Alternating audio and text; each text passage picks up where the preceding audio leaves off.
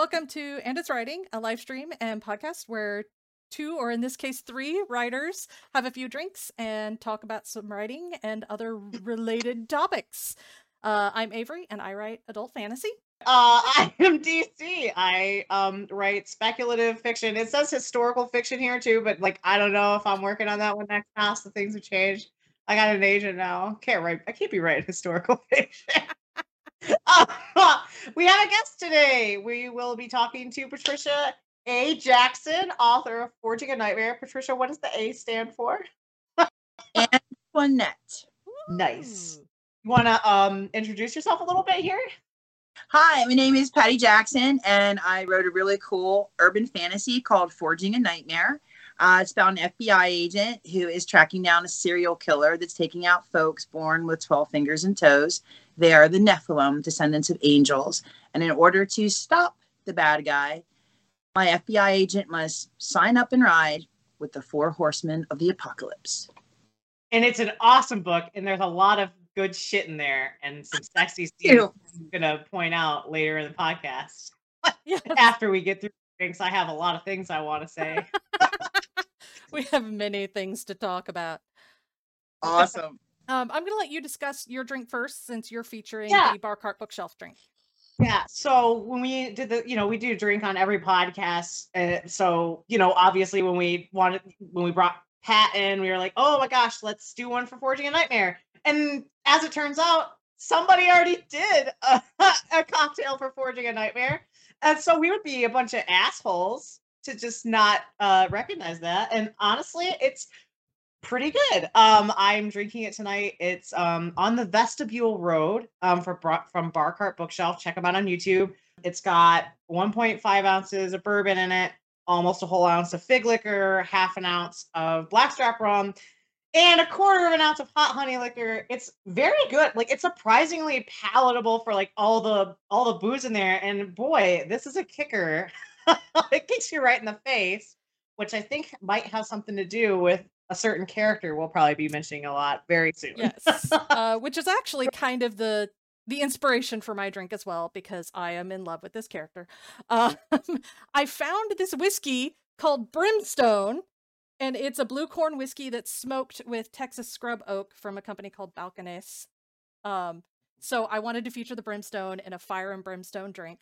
It's got 1.5 ounces of the whiskey, 1.5 ounces of a coffee liqueur, 1.5 ounces of Demerara or brown sugar syrup, half an ounce of lemon juice, and a dash of mole bitters to get just that like hint of like bitter spice in there. So it also has a kick, and it's got this kind of smoky note that kind of reminds me of like the fire and the flames. I didn't want to put actual brimstone because I did not want my drink to smell like that. So you mean like a fart? Like, isn't brimstone sulfur? Yes. Right? So you just like you're drinking a fart. Just fart in your glass, like just fart. We went with like the smoky option. Stop. We're writers, and that's just too visual for me. Stop. I'm processing. Stop. I'm not processing. I'm just gonna drink what I made, which does not smell or taste like a fart. I don't know what a fart tastes like, but it's probably not good. Jesus Christ. DC, that was all you. That was all your fault. We're off to a great start. Oh, and my drink also, I put on the rim, it's a combination of the green sugar for the green flames, but it's got smoked sea salt in it, so it adds a little bit of like a smoky, and it's sexy salty. As fuck. It's like a sweet, salty note. Oh, you guys are like drink connoisseurs. Oh my goodness. Yeah, so you want to tell us about your fancy drink and your fancy glass? It's been a rough week with the end of school. So even though it's 80-some degrees outside, I decided it was the hot toddy. So we have some oolong tea with a little bit of Southern Comfort and a teaspoon of honey to soothe our soul. Hell yeah. And we just love Baby Yoda. So it's so cute. It's very cute. I need one of those mugs from the Tiki. Yes. Yeah. I feel like a loser. I don't have one. I think that's it for the drinks. So we can move into the chatting section. Yeah. So I guess we're going to like let you tell everybody a little bit about Forging a Nightmare before we sort of walk all over that and start freaking out about all the characters and stuff. I guess first we have to set the ground rules. Is this going to be spoilery or not? How long has it been out? November. Okay, we can get spoiled a little, spoiled just enough to get our listeners being like, "What the fuck? I want to read this." Gotcha. It's spoiled just enough, right? Gotcha. We won't go past like, yeah, we won't. I'm not gonna set too many rules here. We don't do rules on the show. Okay. All right. And you guys stop me if I get too close. Yeah, we'll tell you to shut the fuck up. Yeah. Shut the fuck up. I that very well. Forging a Nightmare was brought to life 3 years ago in a creative writing class. As a teacher, I teach creative writing and English at a high school, and we kill creativity. Our high schools are just killing it. So when I turn these babies loose with just go write your novel now, they were like, what? You're not going to tell us what to write? So I went to the board and I did a mind mapping activity, and it was Forging a Nightmare. And it started with the protagonist, Michael, and all these crazy things that would happen to him. So after about 10 minutes of running my mouth, I turned around and I said, okay, look what I've created. It's your turn. And they're all staring at me. They're like, are you going to write that? You're going to write that, miss, right? And I'm like, no, you guys need to start writing your own stuff. Exercise. So like maybe a month or so later, one of my kids dared me to start writing fan fiction on Wattpad. Yeah, you don't dare me. We do these things. And they had this online novella contest, and they were like, miss, you need to write this novel. So I wrote the first 20,000 words, which were about the first 10 chapters of the novel, and it actually won second place out of everyone in the competition, which was awesome. Oh, yay. But I'm sitting on it, and I'm looking at it going, yeah, you're special, and I need to do something with you. So I contacted my friend, Nancy Springer, who's a best-selling YA author, and I was like, Nancy, I don't know what the fuck to do. And she was like, well, give it to me. I'll send it to my agent, you know. And her agent sent back, oh, the writing is very good, but it's too dark. It's not for me. And I'm thinking, whatever. we like dark, you know. But Nancy said, Patty, you need to sweeten it. You need to go to 80,000, 90,000 words. Don't tell my inner 8-year-old that, because my inner 8-year-old talks a lot. She tells a really good story, but she talks a lot, as you can sort of tell. And we took that to 150,000 words, you know, and we did pitch wars, and we kind of bailed out of pitch wars, 88 rejections, including the awesome Sarah Megabo. Oh, yeah? Passed on it. And about a year later, I went to a class on query writing, and Sarah said, hey, just send me your query. This was to all of us. Send me your query, send me your manuscripts. Well, I sent the query and not the manuscript. And she called me on it like 24 hours later. Oh. And I'm like, you rejected it a year ago. You did this to me. I'm not going to waste your time. And she was like, no, send it. I'm like, okay, all right, not a problem. So I sent it along. And within a couple of days, a very small, very niche press was interested in the novel. So I did everything you're supposed to do. I contacted Sarah back and I said, look, they're interested. She goes, who are they? I want to know who they are. It was so funny. It was like a mama bear. Who is that? Yeah, exactly. So she writes back to me. She said, tell them that you're going to think about it. Give me the weekend to look at this and I'll get back to you. So I got this line edit in the first 2 chapters and it was ginormous. And I thought, oh my God, what am I going to do? You know what you're going to do? You're going to bow your head to the bit and you're going to do these line edits because you'll get the next agent because she's telling you what to do. You'll get the next agent. Little did I know, I really believe that was a temperament test.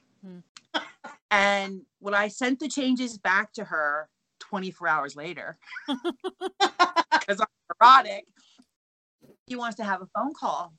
And at the beginning of the phone call, she says, Patty, this is the start of the conversation where you tell me to get lost because of the changes I asked you to make. Or at the end of this conversation, I offer you representation. Sarah Megabo, dream agent of the world. Are you kidding me? That's all I heard. The bells and yeah, the fireworks. You want to talk about her philosophy and whatnot. And I was like, oh my goodness.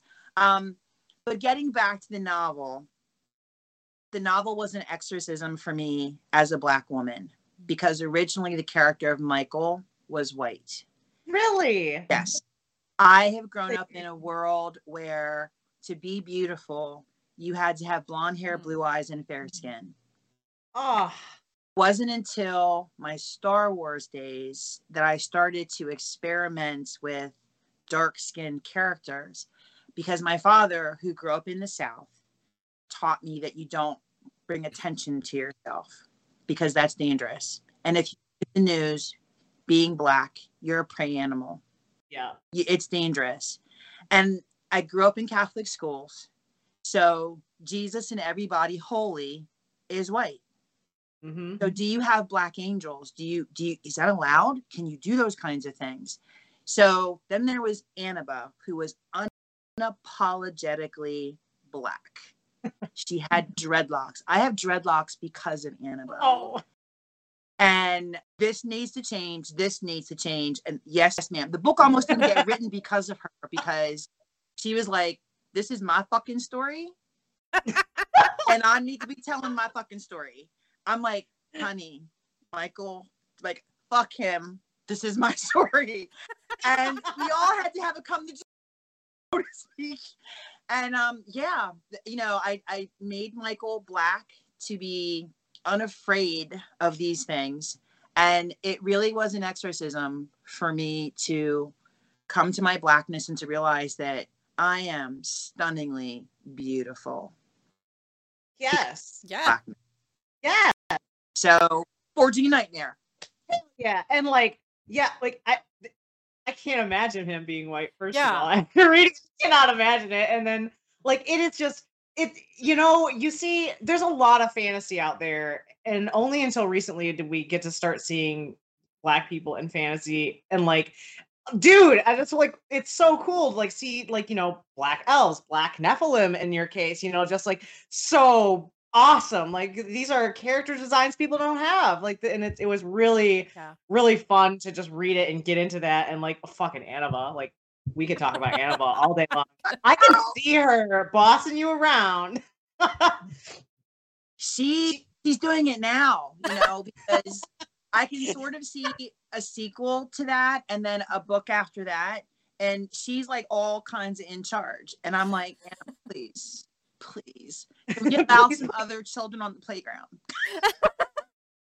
I did not know when I reached out to Sarah and I said, Sarah, this was before we were agents, and I said, can you help me find some people to put on this podcast? And she sent me a list, and then I saw Forging a Nightmare. I was like, that's interesting. It's going to be about nightmares, like dream nightmares.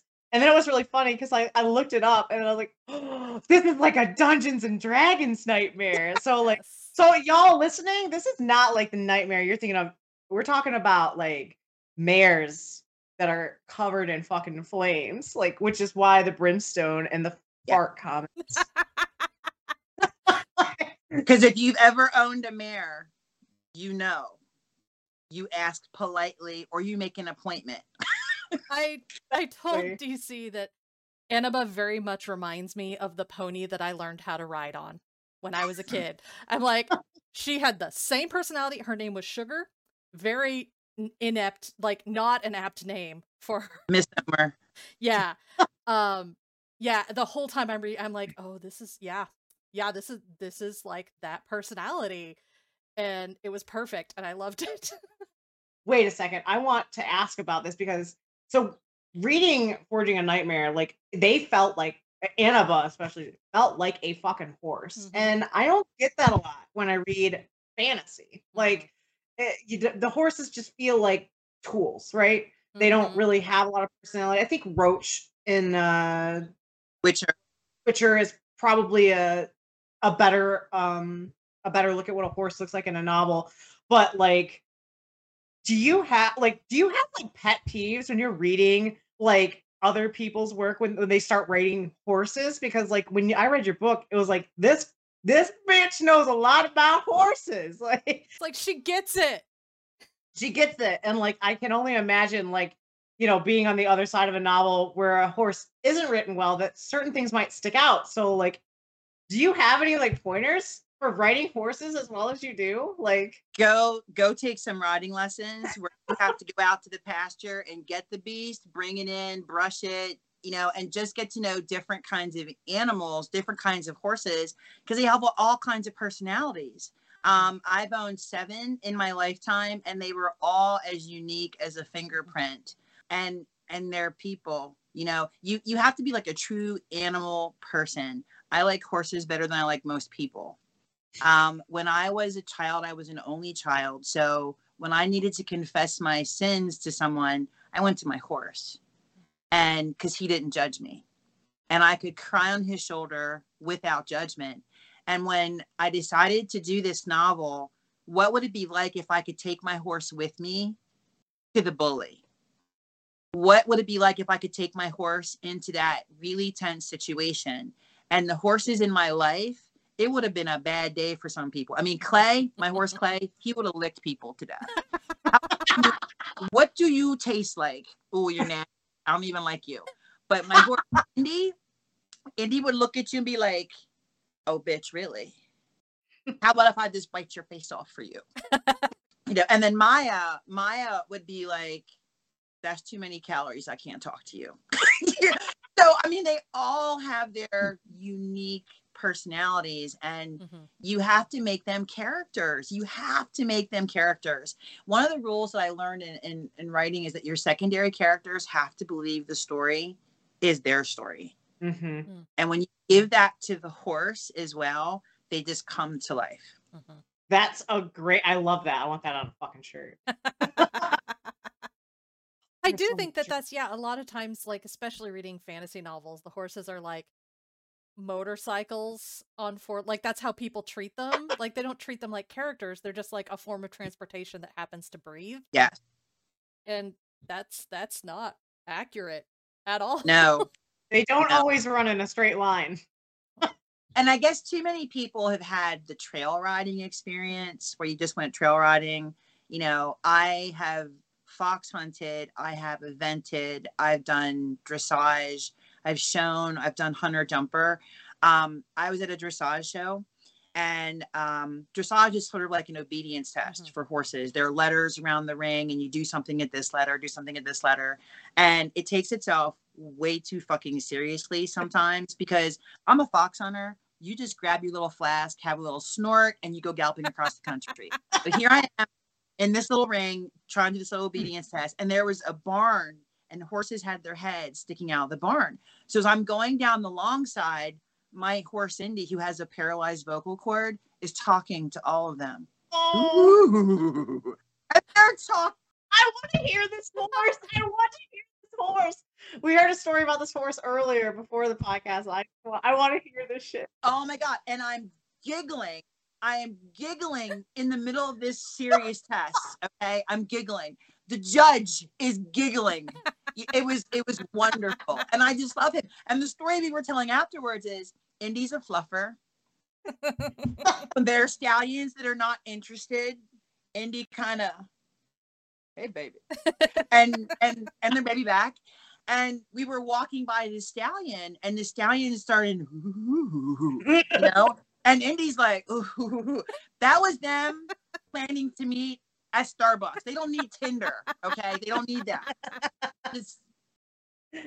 I love them, and and that's the personality you have to look for in them, because they're just so honest and just wonderful animals. To those innocent people that listen to our podcast, if you don't know what a fluffer is, I'm going to ruin your day now. It's a man or woman or person in a porn scene that comes on before the scene and gets the dick ready for the big scene. Gets the dick ready. So what Patty is saying here is that her horse gets the dicks ready. I'm just going to spell that out for everybody. This is what it is. For that, yes. Get the dicks ready. Yeah. Oh, okay. Cool. What about you, Avery? You're quiet over there. We're gonna make you talk, Avery. I'm just laughing because I love the horse stories, because that was one thing we wanted to talk about, because both DC and I have horse experience. DC has horses. I did equestrian in college, except I was too chicken to do jumping. I did Western reining instead, which is much more sedate. Yeah, basically Avery and I the entire time we were reading the book we're just like messaging each other back and forth on our chat program like, wow, this actually feels like a horse. Like there's even a line somewhere about Michael noticing her ears.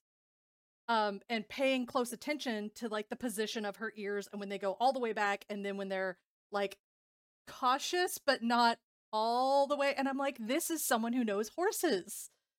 There was a scene, I'm gonna spoil it real quick, where Annabelle is drinking from holy water.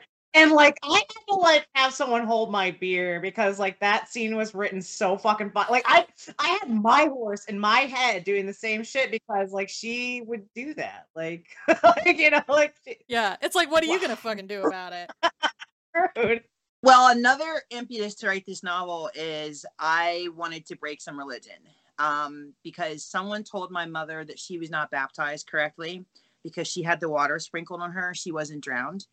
And I'm like, you want me to believe in fucking ghosts, but you're hung up on if somebody sprinkled water versus drowning somebody. You're not interested in the symbolism of it. Let me break your shit for you. I don't bother anybody's toys, but I'm going to break your shit for you. So I would just look for little things that I could just be incredibly disrespectful. And Annabelle was like, I got you, girl. I did love that scene. I was just losing it. I howl every time I read it because I'm like, Annabelle, yes. And she's like, told you I got you.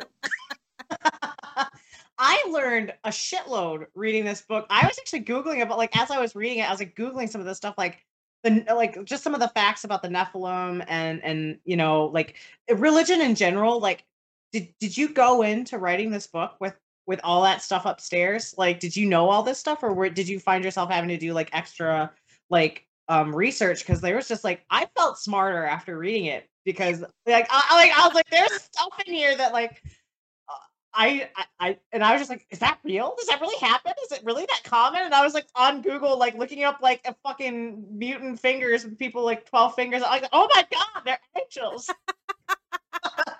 Yes. Well, I teach world literature, so okay. The real basis for the book is Dante Alighieri's The Inferno because I just can't get enough of it. I just love the book. And the different kinds of Christianity, Catholicism, mostly because from age 3 to 18, I was in Catholic schools. I almost ended up going to a Catholic university. And I met a really great teacher in a comparative religion class who really taught us about the different religions. And people get so defensive when you're not of their religion. And it's an insecurity. It's as if I don't believe as the way you do, you feel you can't exist. So you have to attack me if I won't believe what you believe. And I thought, I'm going to break that shit for you too. I'm going to break that for you too. And I thought, okay, all right. So you get the Christian God, but here's this. He went to all the other pantheons and threw them in hell. How you feel about that? I did love that. I loved how you brought in the other pantheons and other religions in there. And what's that going to look like? Because my favorite of the angels, even though I love Lucifer, I love Lokiel and I love his story. You know, that he was a seraphim assigned to go and kill Odin and he fucked it up. He fucked it up 3 times, you know, and then he had amnesia and didn't know what was going on. And Odin was so appreciative of having this opponent, you know, that he kept him and raised him as his son. And Loki slowly started to remember, and that's how Ragnarok got started. But by that time, he had fallen because he had failed in his mission, and God was like, "Don't like you anymore, bye." Yep. Yeah, it's just like it was such a cool dive into religion. Just weaving all fun stuff. It was really cool. Like, yeah, I think that was like the funnest part, and you get sort of thrown into it right at the beginning, like because you meet Michael's mom, and she is very she's got a lot going on, and I'm just like, I want to be as smart as this woman, like, you know. So, yeah, it was a lot of fun. It was a lot of fun. And she owns his butt, doesn't she? Yeah. Yes, she does. Yes, she does. Okay, let's see. What am I forgetting about here? we kind of talked about the horses. Do we want to go into like the fun question or the serious question next? Ooh, fun or serious? Which one do you want, Patty? Fun. Okay. Fun or serious? The fun question was one that I came up with because at the beginning of the book opens and Michael is doing jousting. And so I'm assuming you have experience with Ren fairs. And the question is for any of us to share our weirdest or most outrageous Ren fair stories. I can't wait to share my most outrageous fucking Ren fair story. I can't wait to hear this. Am I going first? You can if you want. Go first. All right. I love the Ren Fair. I have not been in a while because my knees are really bad and it's just tough to get around. And I just need to go because I just love it. But I had just been married. That's over. But I had just been married and I had the black girl tail knot going on and I had my nails done. So I was looking good, girls. Okay. So we were at the Globe Theater and they had an actor playing William Shakespeare and they were asking couples to come up and do the Romeo and Juliet balcony scene. So one couple got up and he giggle, giggle, giggle. And there was a prize. It was this little stupid $2 pendant. But I decided that I wanted it. Okay. I wanted it. Had to have it. Had an Annabelle moment before I knew about Annabelle. But anyway, the next couple gets up and they have these lousy British accents. And now I know I want it. So I'm looking at my husband who's like super, super shy. He wanted no parts of it. So I was like, so down I go and they pulled this other guy out of the audience. And I was like, yo, Romeo, what up, kid? This your father and come up in my crib. And the actor, no expression. No expression. Everybody was silent. And then they were like, ah! And so they were doing applause to see who was going to win the pendant. Hell yeah. Romeo. It was awesome. So that was the best thing. That was awesome. I was going to say, people Nice. do take Shakespeare super seriously. And I'm like, you do realize. I know. It's like, He was let that it's go. not just, it's fine. It's fine. You're next, Avery. Okay, I'm gonna save mine. My story Save mine. is I don't really have a lot that were like super outrageous, but my my most hilarious Ren Fair story was the first time I went to visit DC. We went to the Ren Fair. To the Ren Fair. We did go to the Ren Fair, and they had pumpkin spice mead, and I had so much pumpkin spice mead that I don't remember the last part of the Ren Fair. I remember the first half. And at some point, I acquired a leather dice tray that I don't remember buying. And then I remember the ride home. And DC and I are both like laughing our asses off. And everybody else is just like, oh God. Oh no, what have we? Because it was like the second day I was there.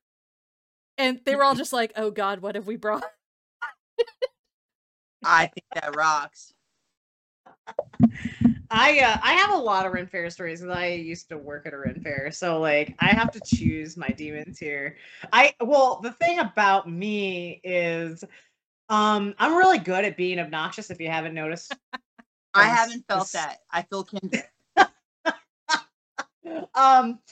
So I was hired by the Queen to sell flags.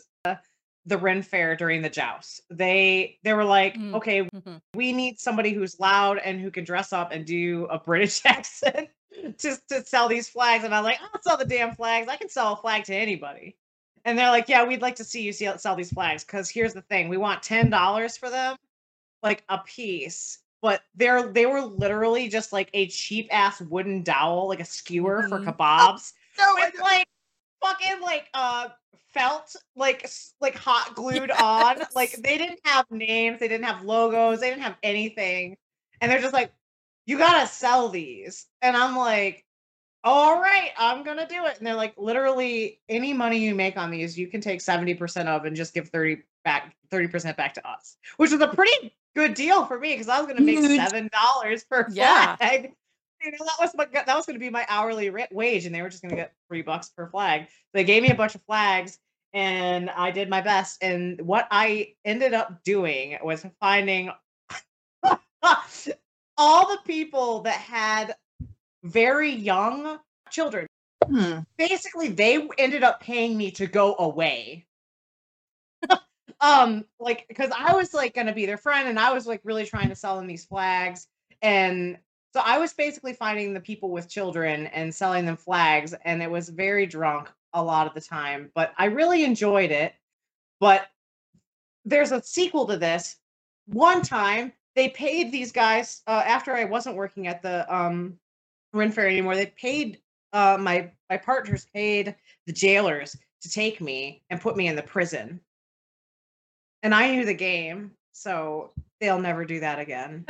I was very drunk in the prison and I embarrassed them, and there's probably a video on YouTube somewhere of me doing it. I want this video. Yes. Just long story short, I was very young and very stupid and very drunk a lot of the time.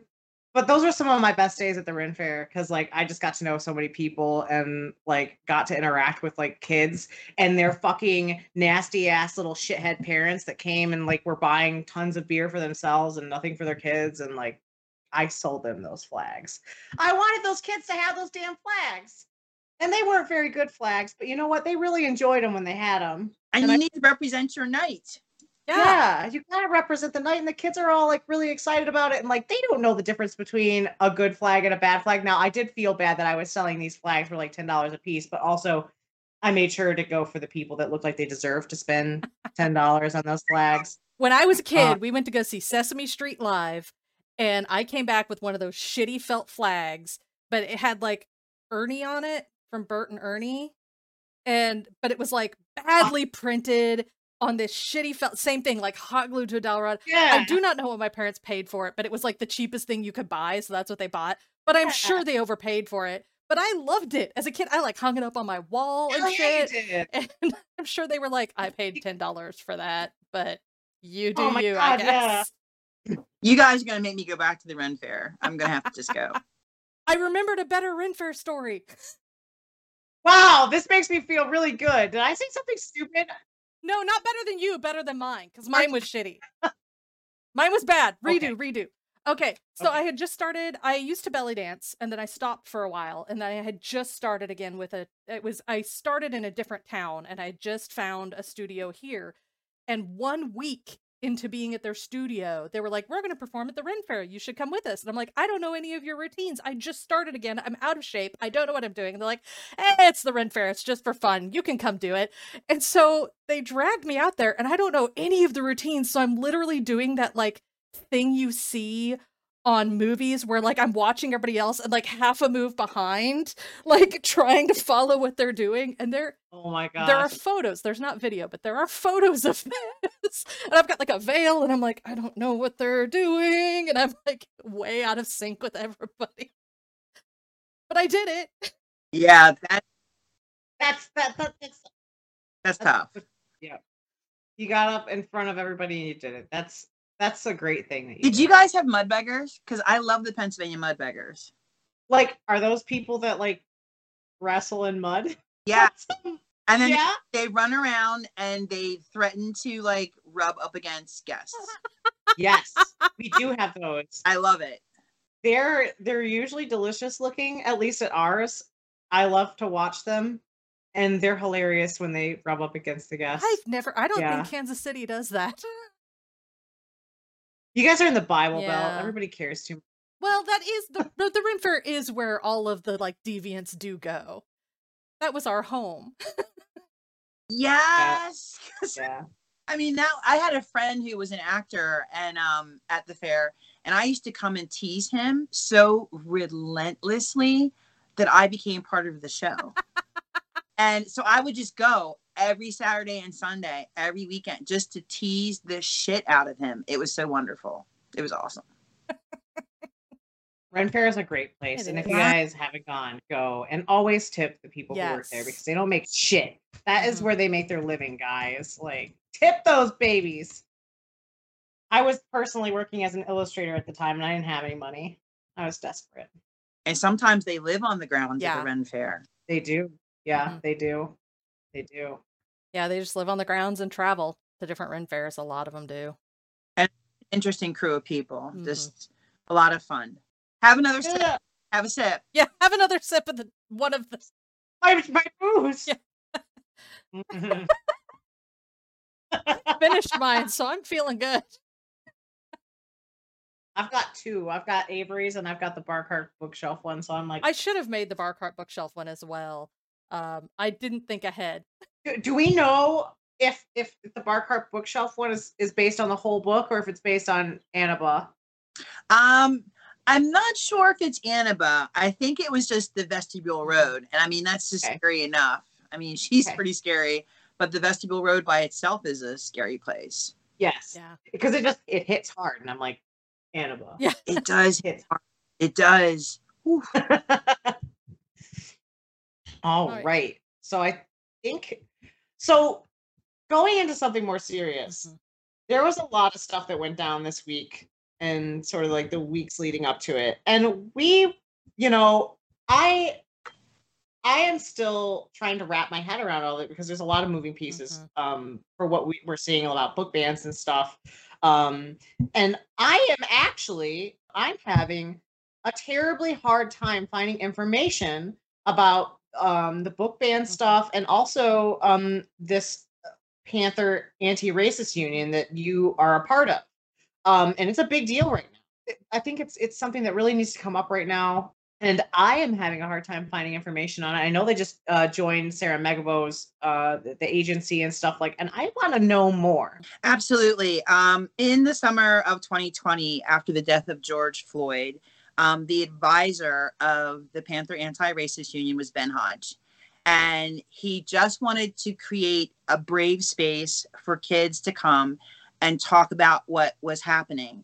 It was during that summer that a bunch of teachers also got together to talk about resources that we could have for ourselves, not to supply in classrooms, that we could learn how to have those conversations if children came asking questions. And at that point, you had some fragile white people on our school board lose their minds over some of the books and decide to attack, to define what a patriot was, to hide their white guilt, and to make an attempt to bury books by and about BIPOC people and also the LGBTQ community.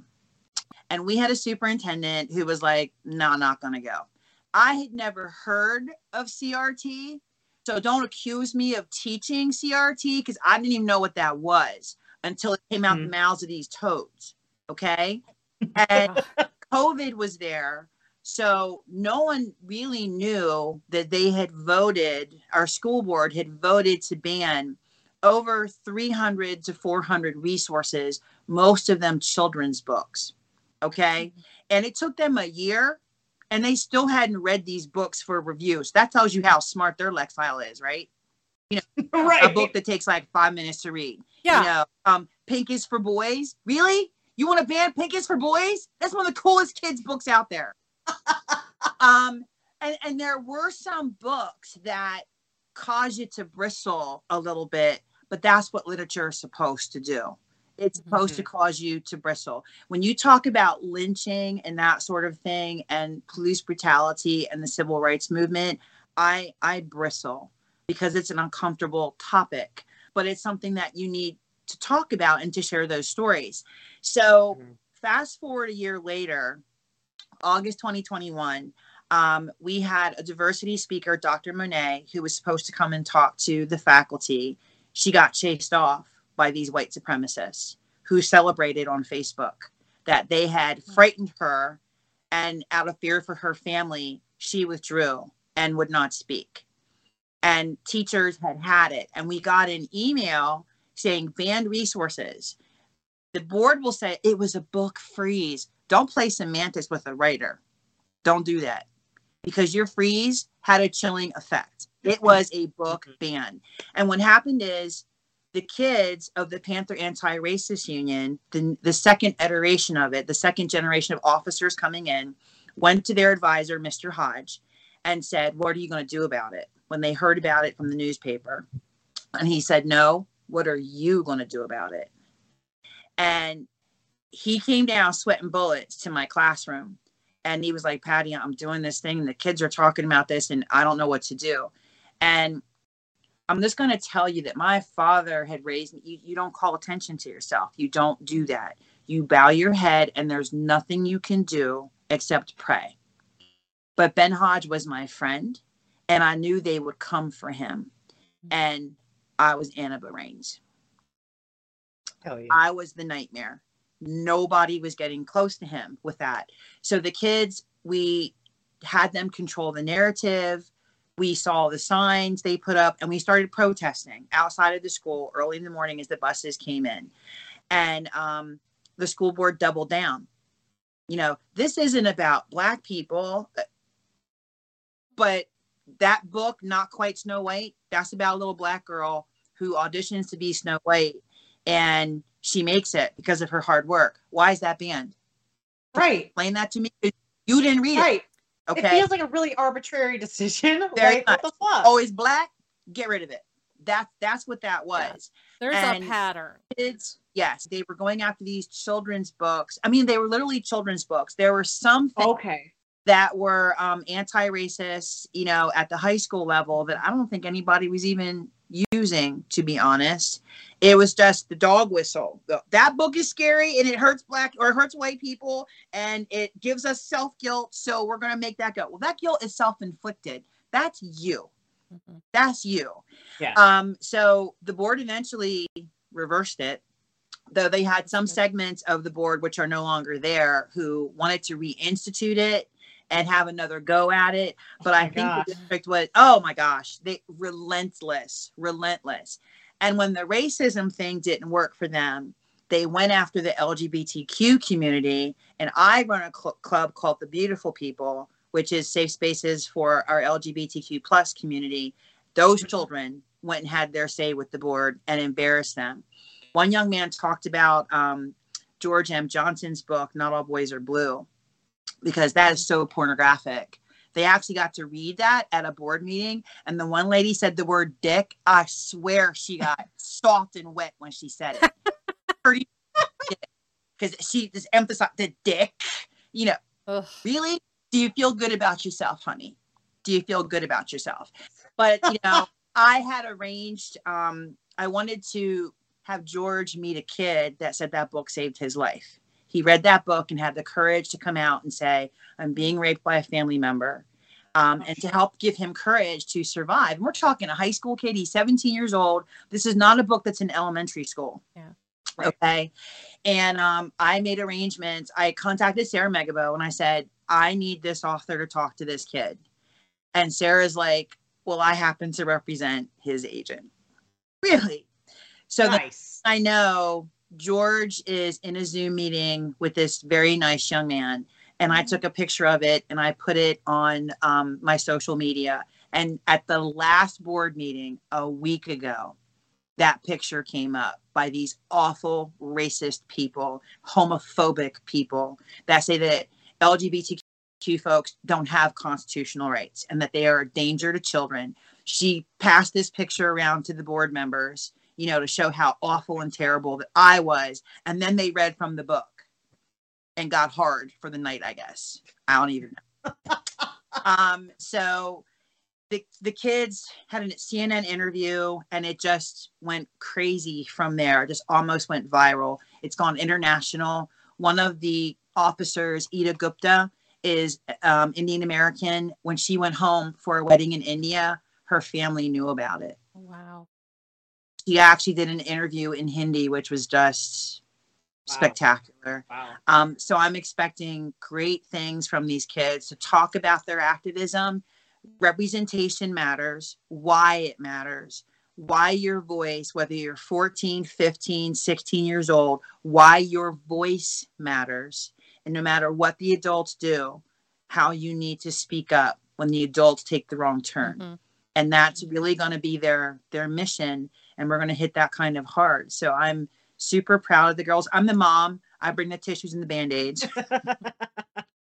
You know, even for my friend Ben, when he's feeling down and he's not sure, because they've attacked us. They have done these right to know requests to get us in trouble. They have some of these school board members have used their power to try to get us terminated, but you're not dealing with low-hanging fruit. You're dealing with awesome teachers. My day starts with children crying at my door, usually. And it's like, okay, this is not how I wanted my day to start, but come on, let's go talk about this. Yeah. So yeah, that's the adventure of the book band. Would you are there links to some of the stuff online that you wouldn't mind, like if I asked for them, could you? I am going to send you the link tree where I have all the articles. Some of those articles, that would be great, behind paywalls, but it will give you the gist of the journey of where the kids have gone. So, and one last thing about that, we had an awesome TikToker named Hannah Shipley, who she got in contact with Brad Meltzer, who's a best-selling author, because his books were banned. He had children's books about Rosa Parks banned. And he got on Fox News, and even Fox News is like, yeah, that's a bad idea. You shouldn't be doing that. But in any case, he basically shouted out to his followers, and there was a wish list put together, and we did a distribution. Well, Hannah did a distribution. 4,000 books were gone in 15 minutes. Wow. That's amazing. Like, why? Why? Yeah. Oh my God. All the banned books, and our library made sure that those banned books were on the shelves. And there were other places, and we didn't even know how far reaching it had gotten. But Dr. Bernice King reached out to talk to the girls. That's the youngest daughter of Dr. Martin Luther King. Wow. Oh, okay. And it was amazing. Yeah. And then we had state senators reach out. The kids actually got to speak at the Capitol during Banned Book Week. I'm just proud. I'm a very proud Mama Nightmare of where they have gone. It's incredible. Yeah, and you that is to me, because I was like, wow, is she really working at the school where all the shit's going down? Because it's almost like fate, what would have happened if you hadn't been there, Yeah, I don't believe in coincidence. I think that you are placed by the universe in places where you are most needed, and it's been hard. These people have pranked my mother's house. And that's the one thing that sends me from 0 to 150 where I am illogical and will go to jail. Do not mess with my mother. When you don't. Oh yeah. Yeah. Oh yeah. Oh yeah. Yeah. So it's been a very difficult year trying to save my job, put on a face for the kids, and continue writing as best I can. It's been difficult. Well, appreciate it though. Thank seriously. You. How lucky. I'm going to try to say this without getting too emotional, but I do. I'm a crier. I'm sorry. But I do want to say just thank you, because I had a couple teachers like you, and it's not an exaggeration to say that those teachers did save my life. So teachers like you are very sorely needed for students that need them. Thank you. And I really, it's a really awesome thing that you're doing. Oh, don't Thank cry. you. You're going to make me cry. Oh my God. Sorry. Yeah. No, I just, the fate in that is just, it's fucking mind blowing to me. So that's amazing. You've really done you've really done your work when it just falls in your palms like that. You can really tackle it, because man, if you weren't there, who knows? Who knows? Mm-hmm. Yeah. I just needed to make sure Ben was protected, and I can't take children on field trips, because if somebody's looking at them the wrong way, that's going to be a problem. Why are you looking at them? Yeah. That's mine. Yeah. Don't look at my children. And I just, when I remember going to a Dungeons and Dragons competition, and I had a 13-year-old with me, and her mother had said, make sure nothing happens to my daughter. Mm-hmm. And I took that seriously. And there was a gentleman there. He had this coin, and he was a dirty, nasty thing. It was a vagina on one side and a butt on the other. A woman. Now, and he was passing this around. He thought it was cool. Okay, it's cool. And it's a bunch of dudes. And I have this pretty 13-year-old with me. And he goes to hand it to her. And I said, she does not need to see that.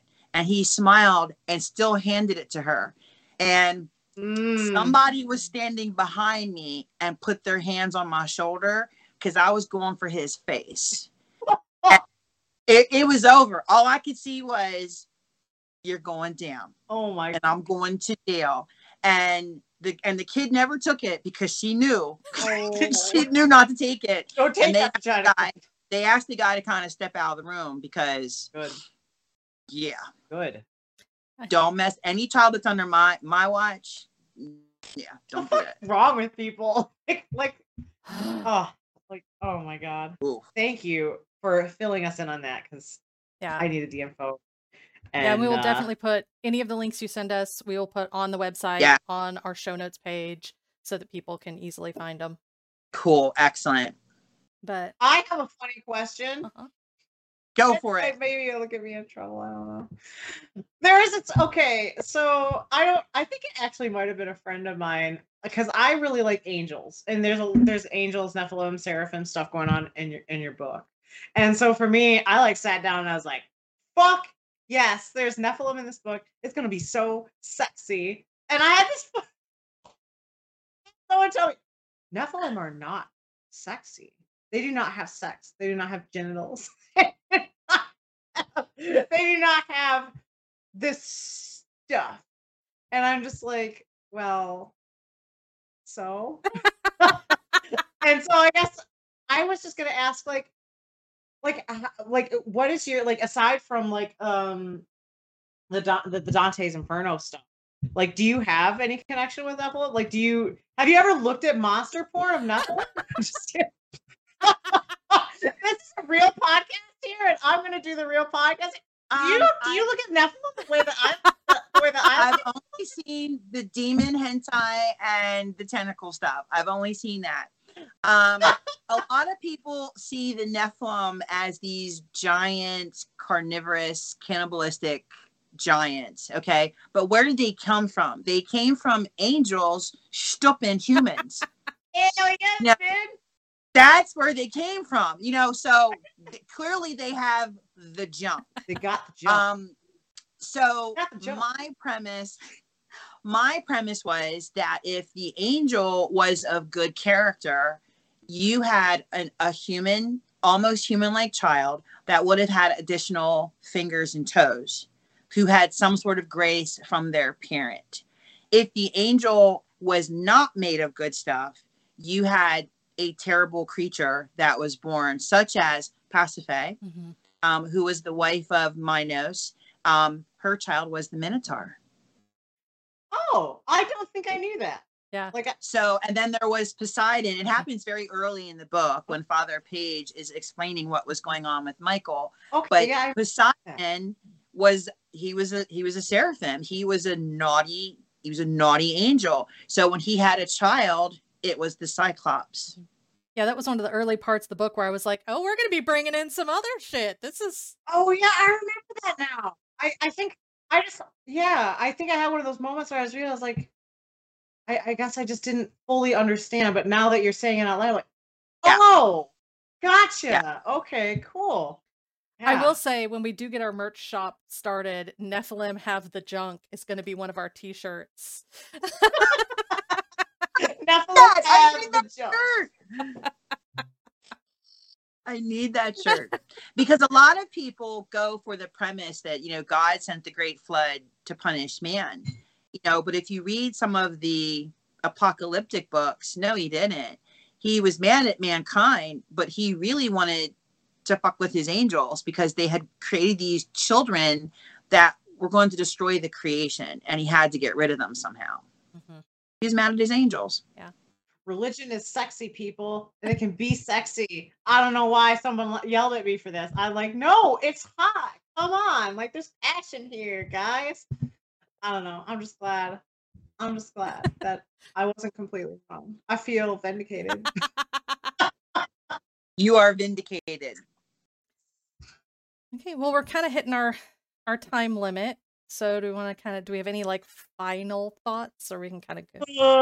I guess we can be done. I had so much fun. This is a fun one. I did too. I'm sad. That was the fastest hour ever. It was. I hope that we I saw that you've been in a lot of podcasts, so I hope that we have covered some stuff that maybe you weren't able to cover elsewhere. Have we? Oh, definitely. The horse stuff, Okay, cool, that was a cool. lot of fun to talk about that because not many folks have asked about that at all. And this was very much a horse book. The Angry Robot publishers were very tickled that to have a book by someone who knew horses, for horseback riders. Yeah.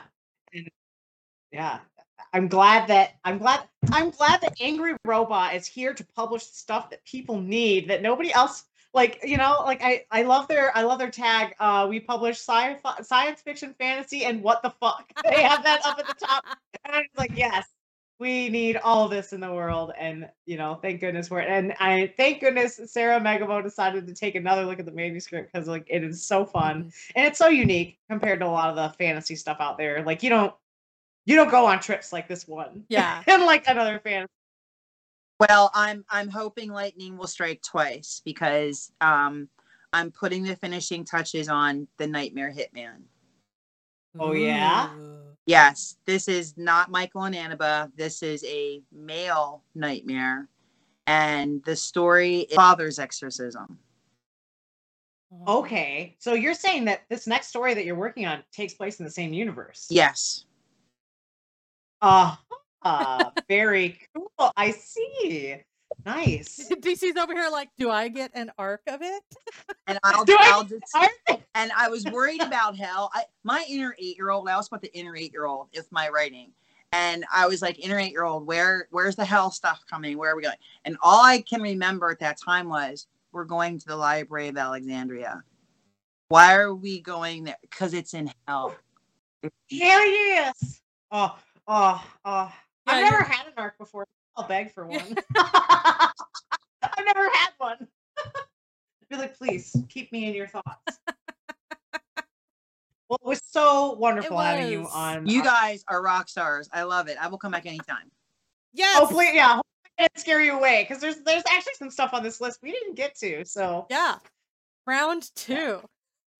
Yeah, I would love that. You guys are so much fun, and I want to thank you for that because a colleague of mine was murdered over the weekend. Oh shit! And she taught just down the hall from me, and was our school. She was the homecoming planner, varsity club. Her name was Erin Walker, and she was senselessly taken, and she leaves behind a 3-year-old daughter.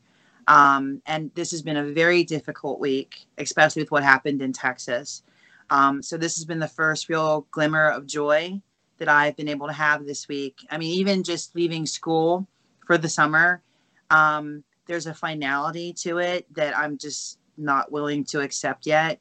I can still see her out of the corner of my eye, bringing all her bags in the morning with her coffee and me saying, you need help? Nope, I'm good. And just teasing her. And I won't have a chance to do that because someone has robbed me and the children in our community of that wonderful soul. Oh my God. That is fucking unfortunate. I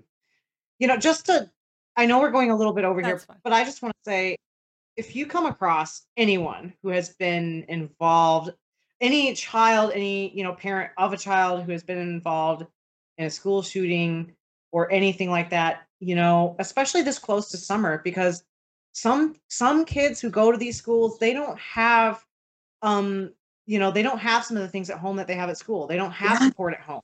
Yeah. And for something this terrible to happen this close to summer vacation, there's a lot of kids out there that won't have the therapy. They won't have the social connection. They won't have anybody to talk to about it because some kids aren't fortunate enough to have therapists or teachers or even parents at home who will talk to them about this stuff. And this stuff is going to really weigh on them for the next, until they come back to school in the fall. So like when, if you come across any of these people, make sure you reach out, make sure you tell them it's okay. If you see a kid, make sure to treat them nice. Like, and listen. Yeah. Because a lot of people don't think about what children lack at home and to go home with this sort of thing on their mind and to have no one to talk to them about it because it happens so close to summer vacation. It is absolutely devastating. So thank you for being there for everybody. Patty, thanks for being here for us. Glad we could add some glow to your week. And it was great having you. It was. You guys are awesome. Thank you so much. We'll be on a short hiatus from live streams for the next few weeks, but we'll continue to post our mini episodes each week. Our next live stream is going to be on June 24th for the podcast, and we'll be on head hopping and POV breaks. Yeah? Yes. I'm here for that one. Nice. And so you can find everything at our website, anditswriting.com. You can look us up anywhere you can find Spotify, iTunes, anywhere you find podcasts. You can follow us on Twitter at anditswriting. If you liked anything you heard in this episode, please check out the webpage. We will have the page up with all of the show notes and all of the links that we talked about.